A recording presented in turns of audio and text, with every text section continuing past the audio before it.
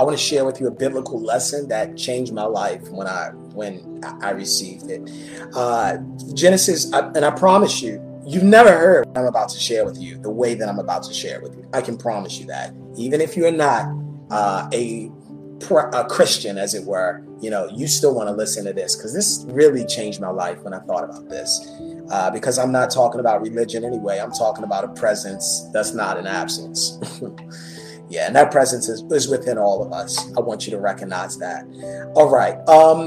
I am going to do something a little different. I'm going to read out of the Bible because I really want to give clear context to what I want to share here. Genesis chapter 2, verse 4 through 10. You can read it on your own time. I'm going to read it now, but this is what I want to ask you as I'm reading it. I want to see if you can identify two things. One, what is the problem? Two, how did God solve it? This is the very first problem that we ever see recorded in Scripture. And this gives us a prototype for one, how God deals with problems. Secondly, when there is a problem and how there comes about a solution, how it relates to us. Because I believe that how God brings about the solution is instructive for us, and how we are meant to behave in life, work in life. What I'm about to tell you changed my life as far as how I understood wealth and how I understood work and the nature of work and how to work and what work really means. Genesis chapter 2, verse number 4. These are the generations of the heavens and of the earth when they were created, and the day that the Lord God had made the earth and the heavens, and every plant of the field before it was in the earth, and every herb of the field before it grew. For the Lord God had not yet caused it to rain upon the earth, and there was not a man to till the ground. But there went up a mist from the earth and watered the whole face of the ground. And the Lord God formed man of the dust of the ground and breathed into his nostrils the breath of life. I'm getting excited. Let me calm down. And became a living soul. Man became a living soul. And the Lord God, 3 more verses, follow with me, planted a garden eastward in Eden, and there he put the man whom he had formed. And out of the ground made the Lord God to grow every tree that is pleasant to the sight and good for food, the tree of life also in the midst of the garden, and the tree of knowledge of good and evil. Actually, 2 more verses. All right, perfect. That's where I want to stop. I don't want to go further because I don't want to touch people's theology. I don't want to get into all that. What I want to tell you is how this relates to your life today very practically. And again, how this changed the trajectory of my life when I understood this and received it in my spirit like 2 years ago. First of all, what was the problem? Did y'all spot it? Did you spot the problem? It happened in chapter 5, verse 5. It says that for the Lord God had not caused it to rain upon the earth, and there was not a man to till the ground. There was the problem. There was no man to till the ground. So the solution was what? God formed man of the dust of the ground. Many times we start, particularly in Christian communities, we start with the problem being man was all alone. I want to go before that. Why did man come? What was the impetus for man? What was the impetus for man? And this didn't come to me until I really searched. Why did man come in the beginning? People say, to be in a relationship with God. Well, God was in a relationship with himself, so we don't have to go there. So God saw a problem. But really what God saw was an opportunity. Man came to solve a problem. Write that down. You came to solve a problem. You were born to solve a problem. You were sent to solve a problem. You want to up your cash flow? You look for problems. You look for problems. I show people how to do that, by the way. I show people how to do that. The Lord God formed man of the dust of the ground. Okay, this is where I want to go to. He formed man of the dust of the ground. Doesn't say where he formed him. Doesn't say where he formed him. Don't want to get into that. Theologians can take that offline if you'd like to. This is the point. Where he formed him wasn't where he ended up.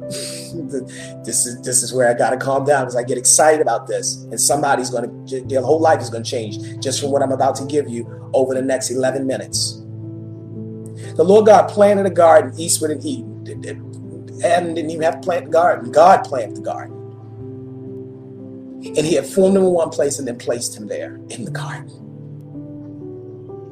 in the garden. I want to stop there really quickly. I don't want to talk about where you were formed, because maybe you were formed in Chicago. Maybe you were formed in West Baltimore, where I grew up. Maybe you were formed down here near the Lower East Side, not far down where I'm pointing. I live in New York City now. Maybe you were formed in Crenshaw. I don't know. Maybe you were formed in the backwoods of South Carolina, or some other place in the bayou, or you're listening to me somewhere around the world, and you're talking, and you're saying, Daryl, you don't understand where I was born. I'm not talking about where you were formed. I'm talking about where you were meant to be placed. We were all, let me tell you something. My spiritual father put me onto this knowledge. There's a life you were born to, and then there's a life that you were born to live.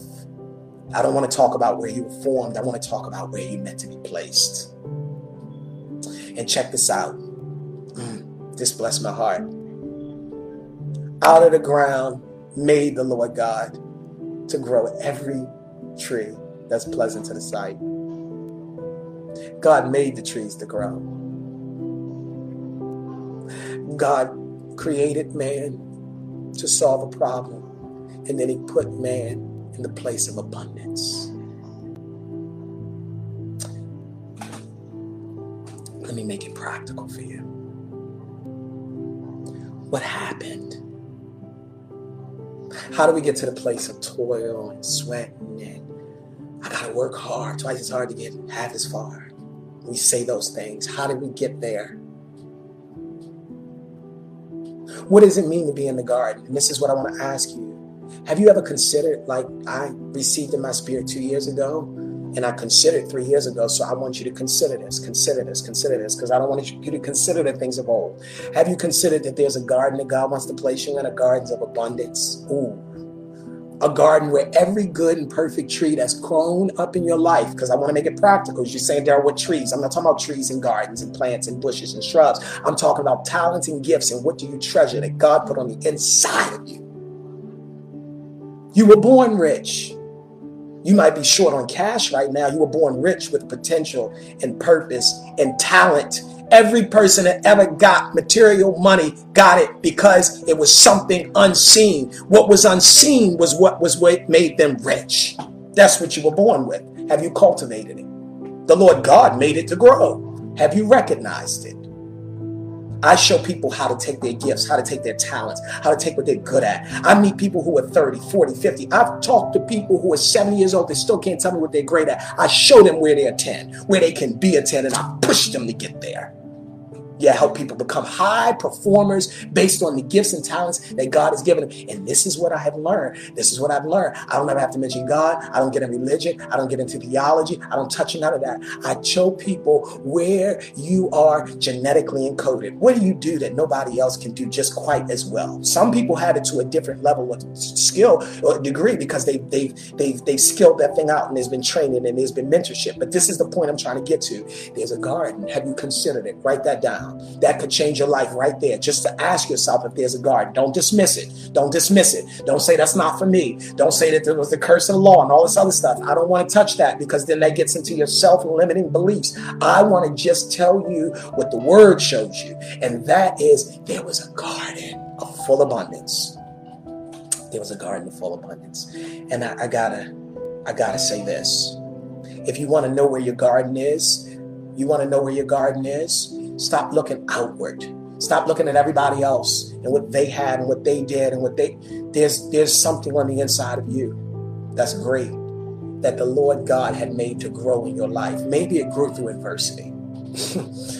See, I don't even want to touch that. Maybe it grew in a hard place. Seeds grow in dark places. Maybe it grew in a muddy place. Maybe it grew in a place that you're ashamed of. I didn't talk about how it was made to grow, in the process, of how it was made to grow. All I'm here to tell you is there's something in your life that was made to grow, and there's a lot of things. And when you come to recognize that, that's when your life changes. This is where I want to end. What was the difference between what Adam did before and what he did afterwards? I think it was before Adam understood that work meant divine creativity. We were always meant to work, but we were meant to tend, not to toil. I'll get into that some later.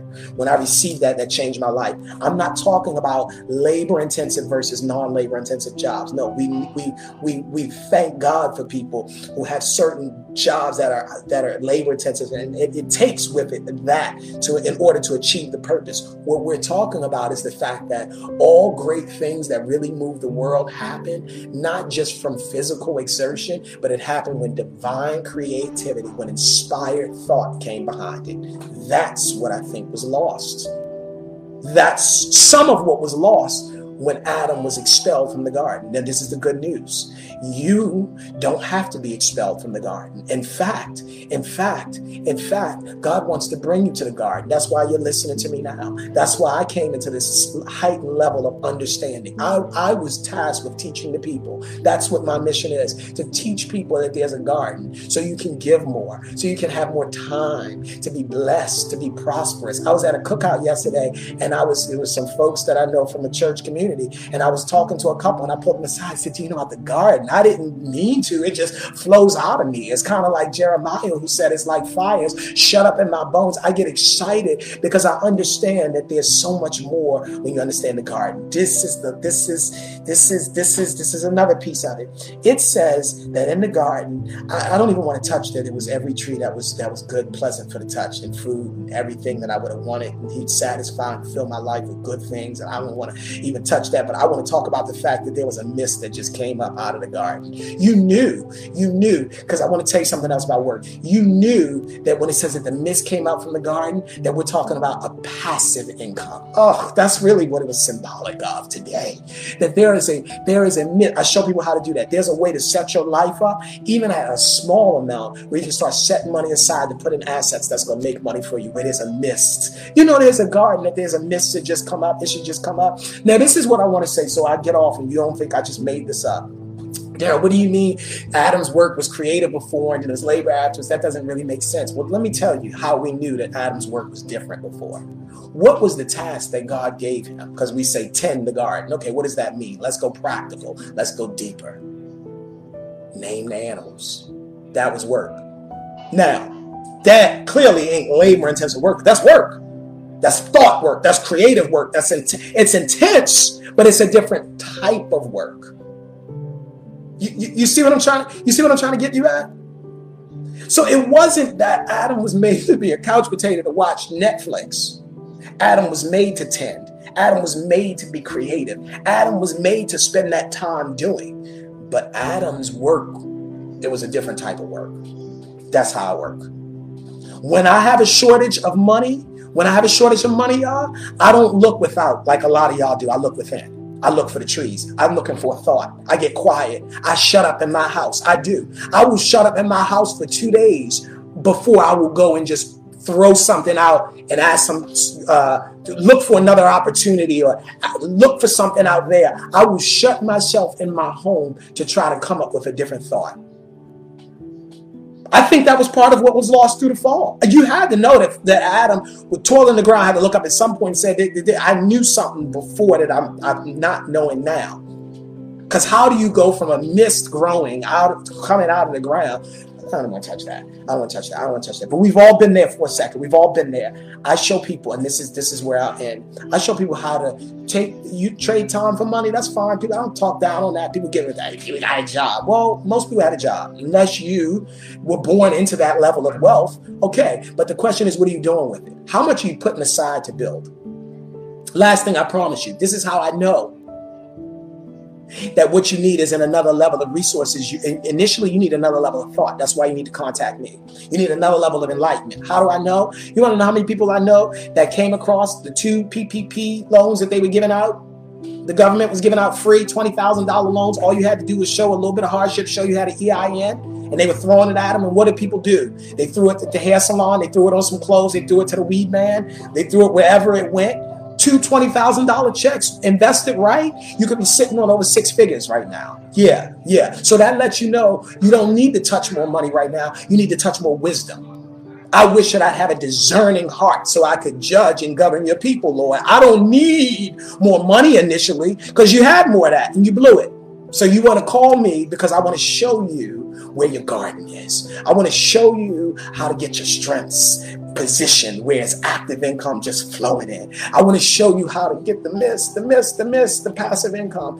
And I want to show you how to see your purpose differently so you can think more creatively and you have more time, energy, and effort to give to the call.